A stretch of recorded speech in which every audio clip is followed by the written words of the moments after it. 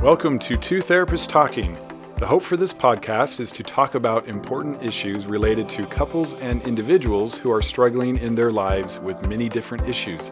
I'm David Thompson, a marriage and family therapist. And I'm Sherry Christensen, marriage and family therapist. Please join us as we explore these issues together, and we hope you will learn and be enlightened along the way. Come find us at twotherapisttalking.com. If you like what you're hearing, please get on and rate us and subscribe to the podcast. Hi, and welcome back to Two Therapists Talking. I'm David. And I'm Sherry. And we are finishing today kind of a three-part, maybe our first three-part, I think, on gaslighting. And this is the third episode. And we've already talked about what it is when it's a positive thing and it's not called gaslighting, because gaslighting is when it's negative and what that looks like and how to tell and phrases.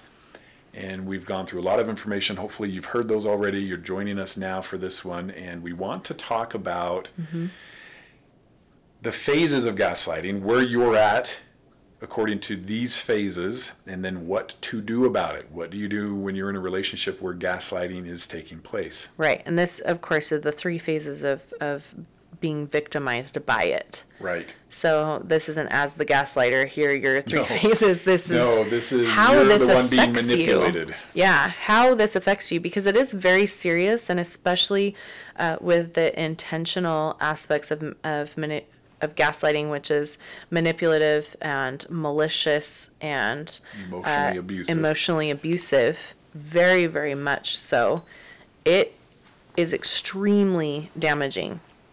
Even when it's unintentional, it can have extremely damaging consequences, right? I consistently am working with clients who's have had an unintentional gaslighting from a parent or whatever in their life, and it's affected them tremendously, and they're in therapy, right? So even unintentional gaslighting is very, very painful and destructive. And when you get into intentional on top of that, it's really bad. It's from research, what we know is the worst part of betrayal trauma. Yes. The gaslighting. Because there's a difference between you're hurting me, but it's all about you, and you're hurting me, now you want to make it about me.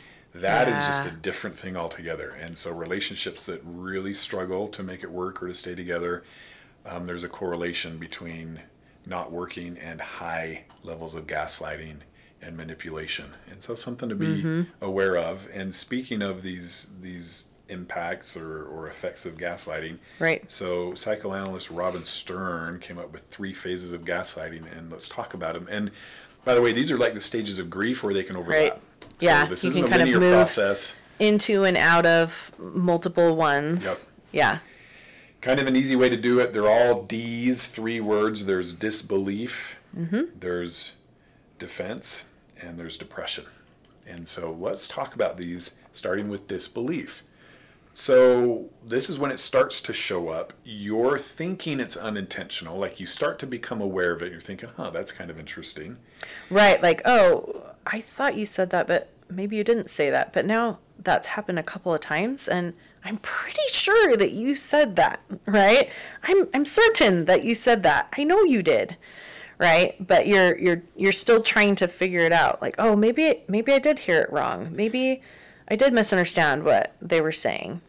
And this is where, especially when it starts, you defend them and say, well, I know them. And so that can't be what they're trying to do. They must just not get it or understand. Yeah, so you're making excuses for what they're saying or how it's separate or how it's different. The reality is different from what you know happened. And then you start kind of doubting yourself a little bit. Like, oh, well, I must have misunderstood. I must not have heard right. I must be really tired. I must be stressed. I'm just kind of losing it a little bit. I'm slipping mentally. I just need rest. Yeah.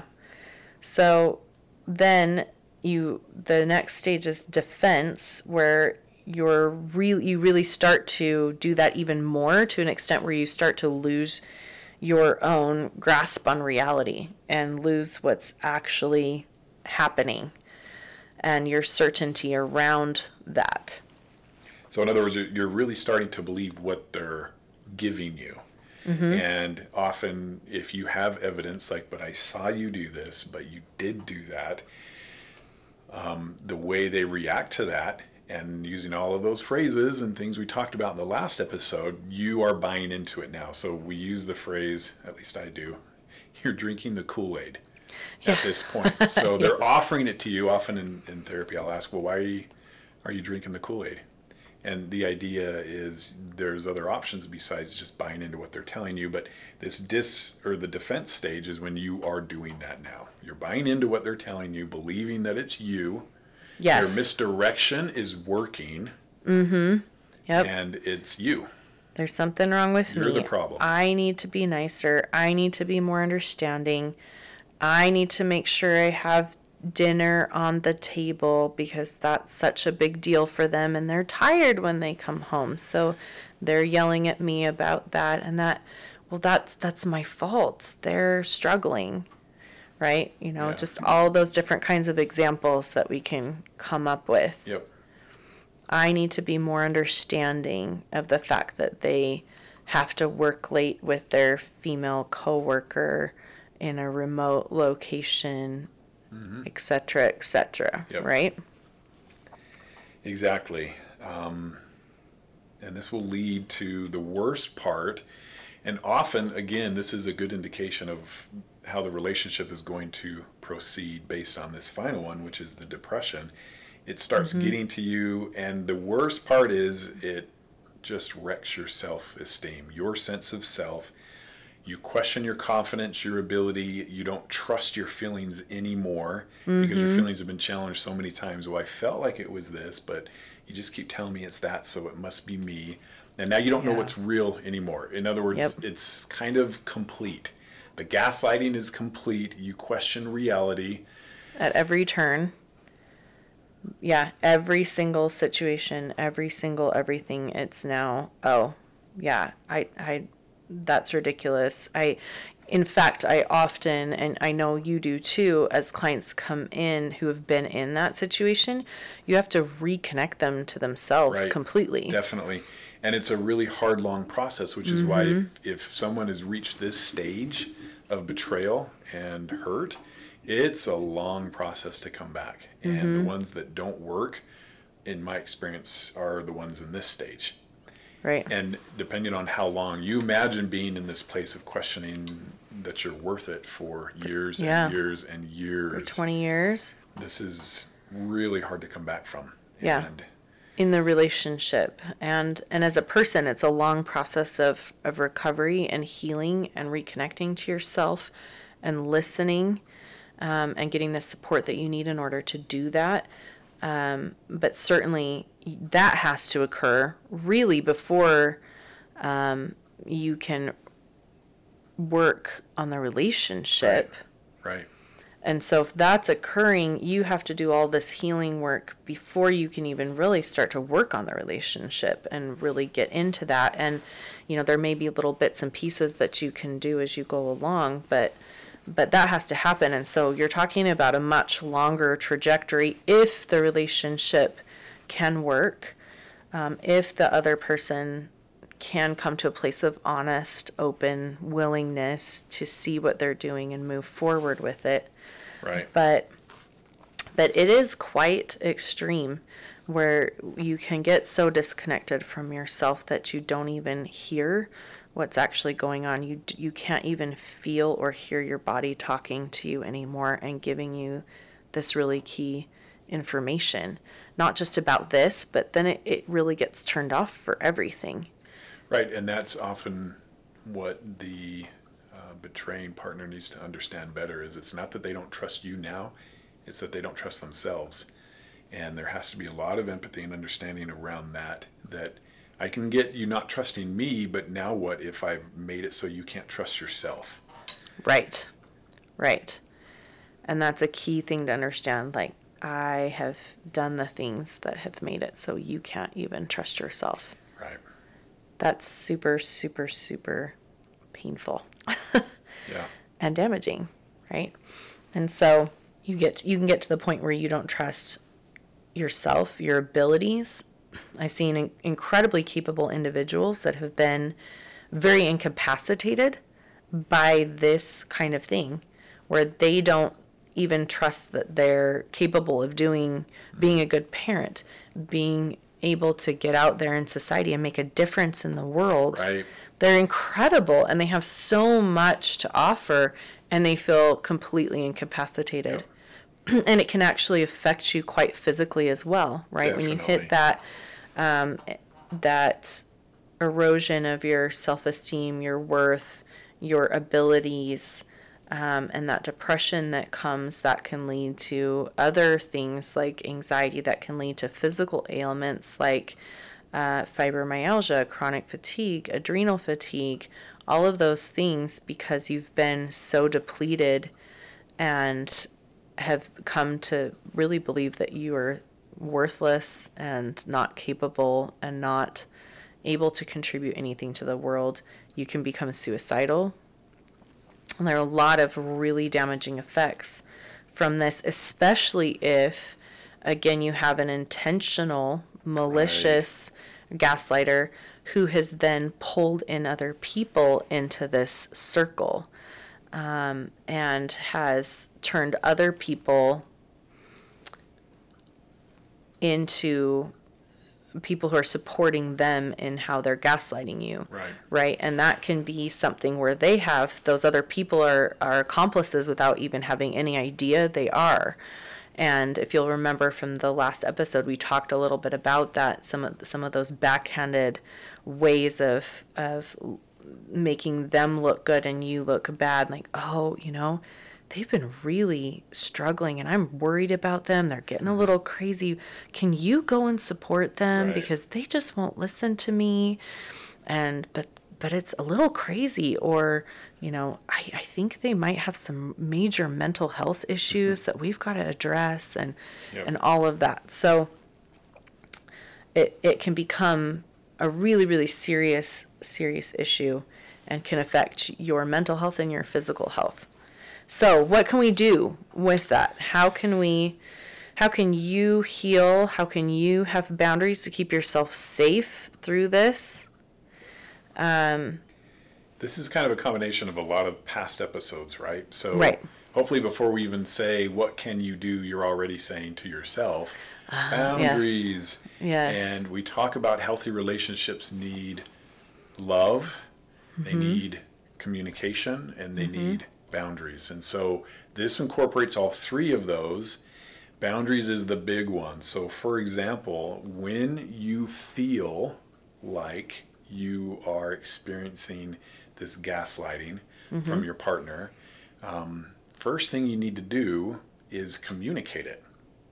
Let them know that this is what you're experiencing, this is what you perceive, and see what they're going to do with that, because this has a lot to do with what you're going to do next.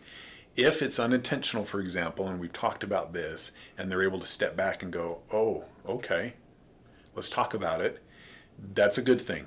Right. You can start to address it. But if they won't, if they're going to become defensive or just do more gaslighting that you're even talking about this, you're done talking to them. In that moment. It's not going to get anywhere. And you hold a boundary. Yeah. And so boundaries are created for situations like these. The boundaries are always going to be some form of time and space, some form of stepping back, stepping out, time out, letting them know that if there's certain behaviors or attitudes or words that happen, you will step back. Yeah. And if they don't want you to step back, they want you to engage, they want to talk about it, or they just want some sort of connection, it's got to be taking care of you and not what they're doing. Yeah. So that's the boundary. The tough part is following through, because especially early, you're not feeling very confident that maybe that's even what's happening. You might be saying, well, are they actually even gaslighting me? They're saying they're not. Am I, again, just making this up? Am I the crazy one? Am I making this up? Yes. Yeah. Or they'll start throwing in deflections or start trying to escalate it further so that you won't stop engaging, right? Using the kinds of phrases we talked about. And so, again, just saying anytime that it gets escalated anyway, it's always good to take a little time or space. Right. But just to get clarity. Yeah. Mm-hmm. And there's some great phrases. I love the phrase, I am totally willing to talk about this with you when you can speak to me respectfully. Right. Right. Or, just different things like that. Because the reality is, in a healthy relationship, even if you're wrong, they still should have an interest in listening to you, hearing you out, helping you to feel understood, considering where you're coming from. Having empathy for your experiences. Right. Yes. And treating you with respect. Respecting you as a person. Right. Right. And so I love that clarification, because that is a really good indicator of, okay, no, we really do need to take time and space, and it's okay. And if you're getting escalated, they should have an interest in giving some time and space so right. that you can de-escalate and then return to the issue and be able to address it in a way that's healthy and in a way that's going to actually be productive. It seems kind of obvious that they should care about how you feel. But yes. when you start paying attention, you'll find that in unhealthy relationships, they're not acting like they care about how you feel. Right. And that is a big red flag. Right. Right. Not that they don't care about you, just that they're so caught up in themselves and unable to regulate their own emotions that they can't attune to your needs in the moment. Which... Right. This is a learned skill that most of us don't have, but if we can identify it and right. we have a plan. I was going to say, yes. It's not an automatic, like, oh, they're like a horrible person, toxic, right. Got to get out of the relationship. No. It's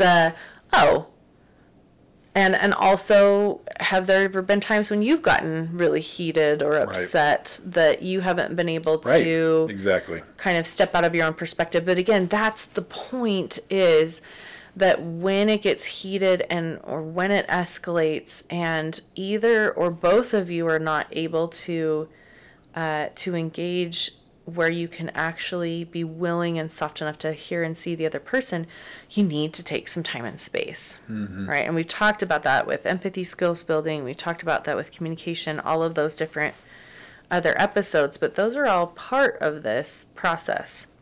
Right. And understanding, okay, set a boundary. Take the time and space.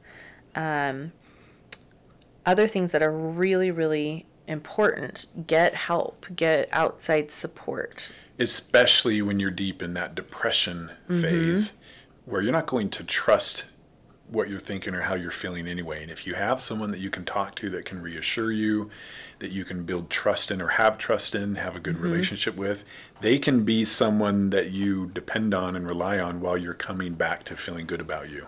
Right.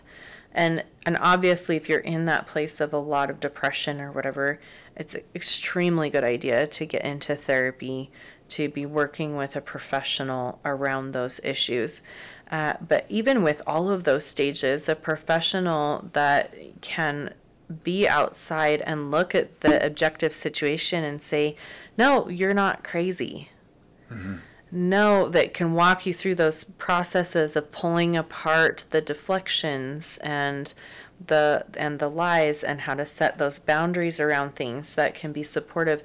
If you have a group or something else, we always recommend that people are in groups when we're dealing especially with this addiction and betrayal trauma concept, where you can go to them and say, okay, just want to kind of walk through this. Will you help, clarify with me? Will you call me on my stuff and help me to understand how to better go through this? And oftentimes there is, you do have stuff, but it's not the stuff you think it is. Right? It's not that you're being crazy or that you're not understanding something or that you need to be more accommodating to them. It's usually you just need to set a boundary. You need to have that step back where both of you can get clarity. You need to have the time and space to be able to address the issues and then be able to come back and say, hey, I noticed we had deflected on that issue. This is the core issue that I want to talk about. And I really want to stay on this issue. It's boundaries to keep yourself safe and to have support. So, again, another really good resource is there's a book, and it is called BIFF, which is an acronym for Brief, Informative, Friendly, and Firm. And it's written by Bill Eddy. And it is a description of how to talk about, so I will use this concept with my clients a lot, on how to address someone who's gaslighting you, how to talk to them when they're being explosive, when they're trying to turn things around and make it about you. All of that, you just you step back and you breathe, right? And I love the concept of if you're engaging with someone, for example, over email or text. Again, this can be in this situation, this can be at work, this can be with a former spouse, this can be with parents or adult children who are gaslighting you, to step back, to breathe. It takes several hours for your brain to come back from a super heightened space. So just breathe and give it time, and then come back to the situation where you can address it briefly, not go into long diatribes about all the things, right? Because truly, if you have someone who is maliciously gaslighting you, the more information that you provide is all you just handed them a textbook. Okay, now these are all the ways I'm going to deflect and turn it around and back on them. So you keep it very brief. You keep it informative, which is you making sure you're sticking with the facts and the information that they absolutely need to know in order to move forward, right? Bring it back to the core issue. Right, because the reality is the issue is not nearly as important as their openness and willingness to hear it. Yeah. And so you're really just testing them to see, hey, are you going to care about what I'm saying, what I'm feeling, what's going on for me? Yes. Because if not, it's a total waste of time for me to go any further into what's actually going on. Exactly. So I'm just testing you. Do you care? Yeah. What are you going to do? Or if you already know that they're in this space, they're not willing to, but you have to communicate something with them anyway, because we have to continue to communicate oftentimes with people at some level. And so, yes, it's very just informative, the basic facts of what needs to be communicated. And you're friendly and firm, which means,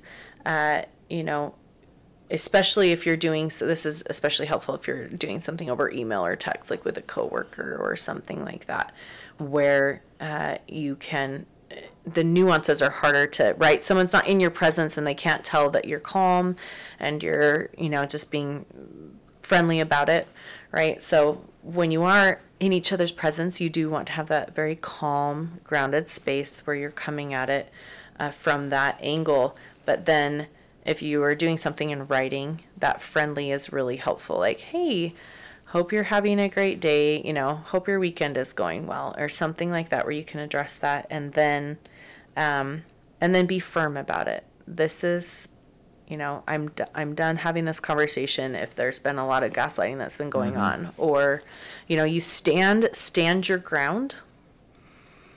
And sometimes I'll even have clients do that, where I'll have them get in a very active mountain pose where you're pushing against the ground and you're standing up and your shoulders are back and you're engaging your muscles to push and pull, and you're standing firm in your ground. And that can be really helpful when you're dealing with these kind of situations. But you want to be firm and not keep the door open for further gaslighting, further deflection, further ways that this isn't about, the actual issue that it's about. Yep. So these are some of the things that are going to be really, really critical. Getting support, having professionals even involved in that process. It's so helpful, especially when you're trying to figure it out, and if they're in a space where they're going to be willing to address it and talk about it. If you can get that third party that can say, hey, do you see how you just did this? Or do you see in that situation that came up how you did this and how it was deflecting? And that can be extremely helpful for the gaslighter, but it's also extremely helpful for the gaslightee, Yeah. if we want to put it like that, because it's that validation and support that, you know how you had that little feeling, just like, it just feels a little off. Like, I can trust that. Learning to trust that again. Yep. Yeah, I was right. My body was talking to me, and it was telling me something that was really important. Right. So I highly recommend getting a counselor, therapist, third party that can help you to work through that process of recognizing and understanding what gaslighting is, how it's showing up in your relationship, and how you can work through that as a couple and have that gaslighter recognize and begin to that process of addressing themselves and really, as David has said, what's underneath that, why they're doing it, why they're trying to protect themselves, and developing their own sense of worth and all of that. And then you, as the gaslightee, being able to get back into a space where you can trust yourself, where you're back in that understanding of what reality actually is, and being able to heal the depression and the self-esteem and self-confidence issues. So there's a lot here, making sure you're getting support, making sure you're using some of these skills and tools and time and space and boundaries and all of that. This is a really good template structure to follow. Obviously, there's a lot of information, and we encourage you to continue to look and search, but all of it is going to be helpful if you're in a process like this. Get the help you need.